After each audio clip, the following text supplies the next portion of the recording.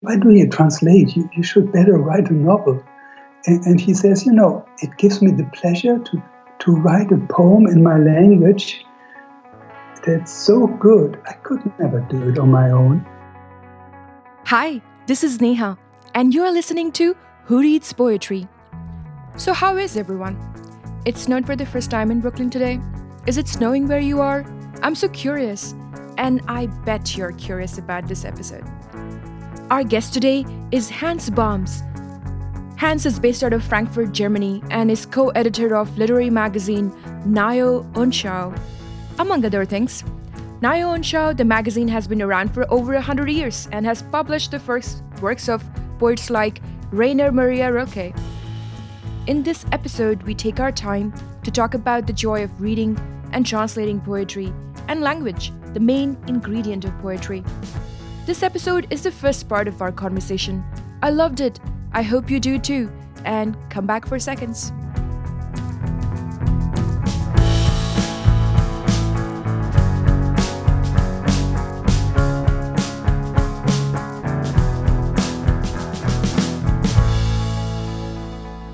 Welcome, Hans. Thank you so much for being on the podcast. You're all the way in Frankfurt. What's happening around you right now? Right now it's getting dark. We have a little backyard, and today I just was watching all the birds that came by. The best thing was a red-capped woodpecker who always patrols through the garden and sees what our old pear tree with a lot of moss on its bark is doing. So that was the highlight of the day. I'm in Brooklyn. It's a bit of a fantastic day because it's very cold, but it's also very sunny. I have a feeling that this winter is going to be darker and harsher than the last two winters I've seen. And those are the only two winters I've seen. So I guess I'm going to have to read more poetry. And my only interaction with nature is that I walked over some really crunchy leaves today. So I feel like this is such a contrast to you having a garden and you having this kind of like somewhat intimate relationship with the woodpecker that you observe so much. It's fascinating. Do you feel like your backyard helps you with your writing? In a way, yes. It's a bit like, translation in contrary to writing. Translation is something that you can start right from the start on because you have a text and then you have to work on the text and try to pull it into another language. So it's a bit like a meditation for me. And the garden is a bit like the place to do it. That's wonderful. And I feel like I jumped the gun a little bit over there. Tell us a little bit more about your work. Basically, as a reader, I was seduced by poetry to literature. So this was a bit my gateway drug. And for me always, but I found out only later, is that reading and translation, they are like sisters. So I saw in my books, like when even my English wasn't very well, I was already trying to write down little verses where basically to give myself the impression that I understood them. So I did like translations. And like 25 years ago, by chance, at a prize ceremony, I met John Berger. And by that time, I was reading his books since about like 10 years, 15 years. And then he asked me if I would be interested in translating his book. At that time, it was a play, and then we became friends. And then I noticed that in my books of John Berger's, where there are often poems in between essays or stories, I always try to work on these little poems. So I thought, okay, this is more generic than I actually remembered at that time. You have spent time with John Berger. What is he like?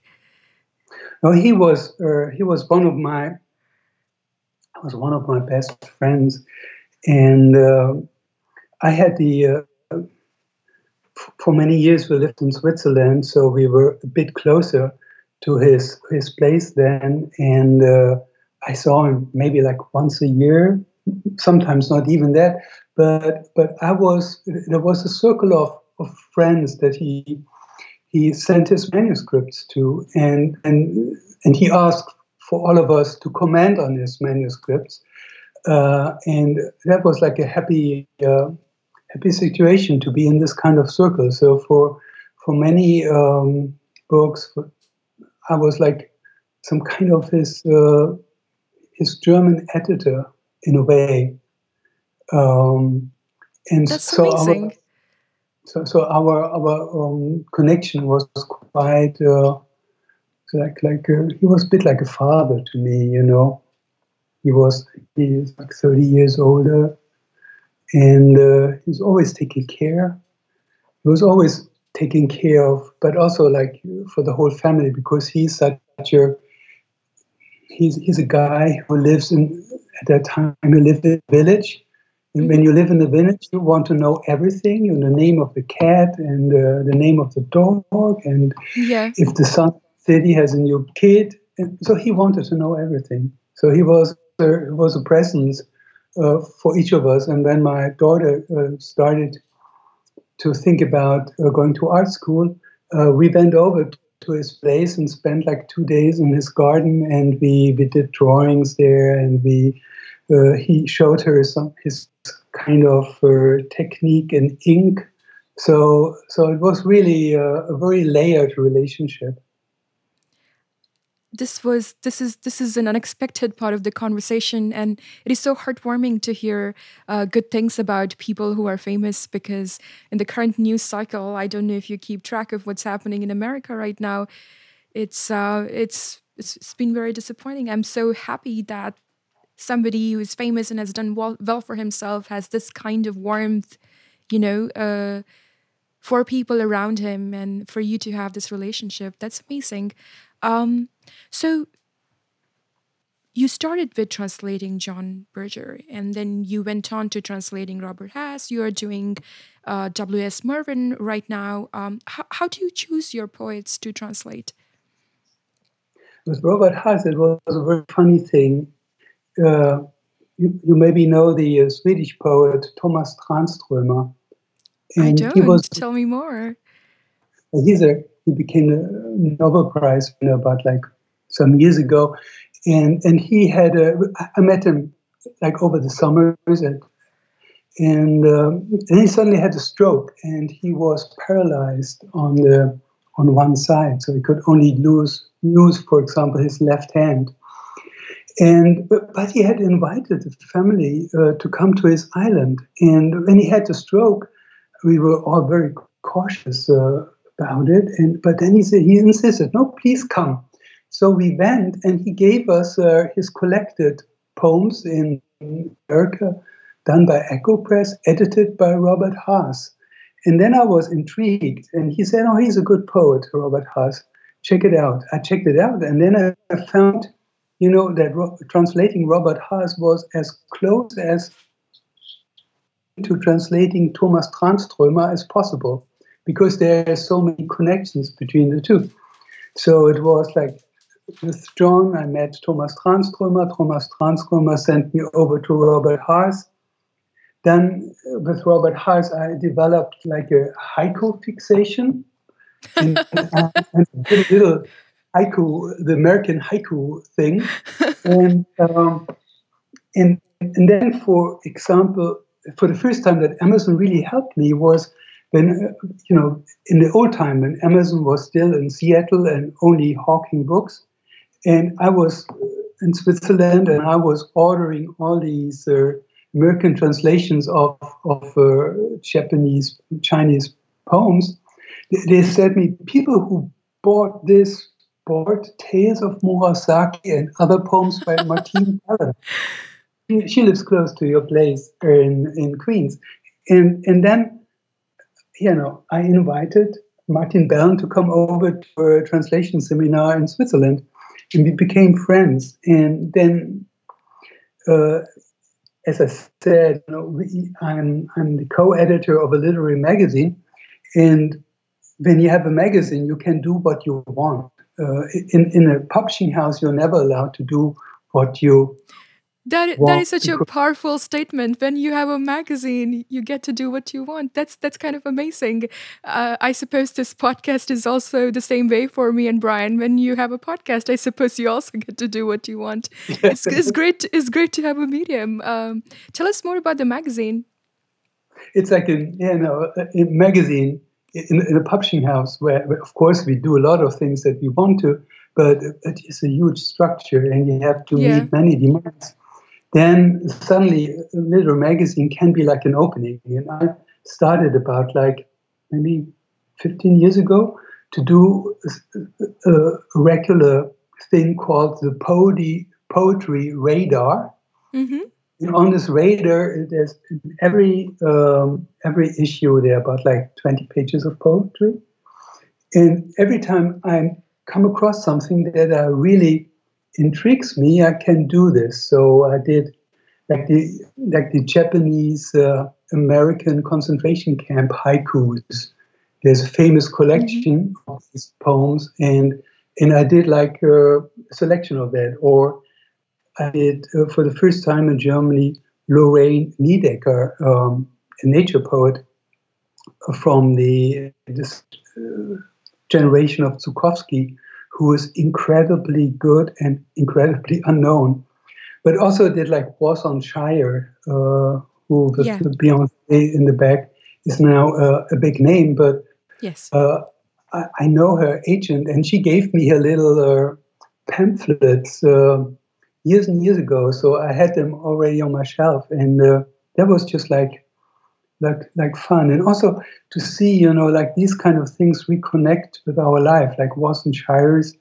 There's a very strong sequence about a refugee camp and the stories that people tell. And our daughter is living in Berlin in a refugee home because her student home was converted into a refugee home. And suddenly, you do something which is not like far away at all, but it's very close. And this to do something which is apparently far away, but very close. This is for me always, again, the experience of translation, because when some of the poems by Mervyn, he wrote them on Hawaii, he wrote them in southern France, or sometimes you don't know, is it New York or elsewhere? But if you work on them, they're certainly here on the page, and this is a bit like the magic of doing translation. Suddenly, this kind of closeness that you experience. It also appears from the way you narrated your career in a way, how one thing has led to another. Like you followed your interests and like everything is, now in one place together. Like it all makes sense, but it all came about slowly and with different relationships taking their shape. I find that very fascinating. We are so used to planning life that I'm not sure if we leave room for something that you have experienced. Do you feel that way? Yeah, I think also it's a bit like, we all want to have some kind of like coherence in our lives. Yes. But if you want this coherence so much and you are looking towards it, I think it's very hard to understand what kind of coherence is yours. But if you look back, of course, it's easier to see which could be like the routes to follow. So, now for me, it seems like a net that I've been working on for many years. But on the other side, of course, there are many loose ends in this net, things that didn't work out, things that were done in vain. Yes, I think memory is very selective that way, right? Like we edit for coherence when we are looking back. and looking forward, I suppose it's too hard to find it if that's what you're looking for. William Stanley Mervyn, who is our poet for today, and in some time, whose poem we are going to read, said something very interesting, which was around, if you are always looking for security in life, what you actually end up getting is paranoia, even if you have that security. That it's almost as if, like, as people, if we are trying to find the thing that we care about, the predicament is that we may not reach there, and we may find very much the opposite if we obsess over that. That a little hard to remember that occasionally. So translation. This seems like a thing that has occurred in our earlier episodes as well. What I hear from you is that translation for you is also a way of reading carefully. Like, you're reading carefully, and in a way you're translating to understand, which is, I guess, what makes a very good translator. I was curious what do you lose from a poem or gain in a poem when you translate it from English to German? Is English more conducive to a certain kind of, like, I don't know, rhythm, lyrics, is better at a certain kind of poetry, versus German is better at a certain different kind of poetry? I don't know. Like, is there a difference like that in the languages that is hard to overcome when you're translating? And one of the most driving forces of English language, but especially of English verse, are the vowels. So you often immediately have a strong music because all the vowels in English are very strong. Whereas in Germany, they are a bit like, they don't play the first fiddle, they play the second fiddle.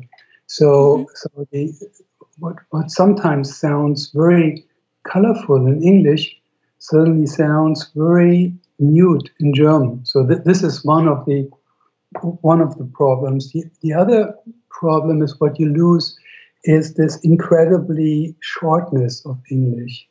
Like this famous Bob Dylan, "He busy being born is busy dying." It'll take you 3 sentences to translate this in Germany, because you have to put every little part of the sentence into a whole subclause. So it's almost as if alongside the words you're also translating the culture. So it's not surprising that it takes three more, 3 sentences. And we have and this is strange, because basically the languages, translating from the English, I think is the easiest kind of translation you can do. Because if you translate from Japanese, for example, you have a different script, you have a different idea of grammar, you have a different kind of word order. And here in Germany and in English, they are quite similar. So this is not such a thing. What poses another kind of obstacle with Mervyn is that he uses no kind of interpunctation.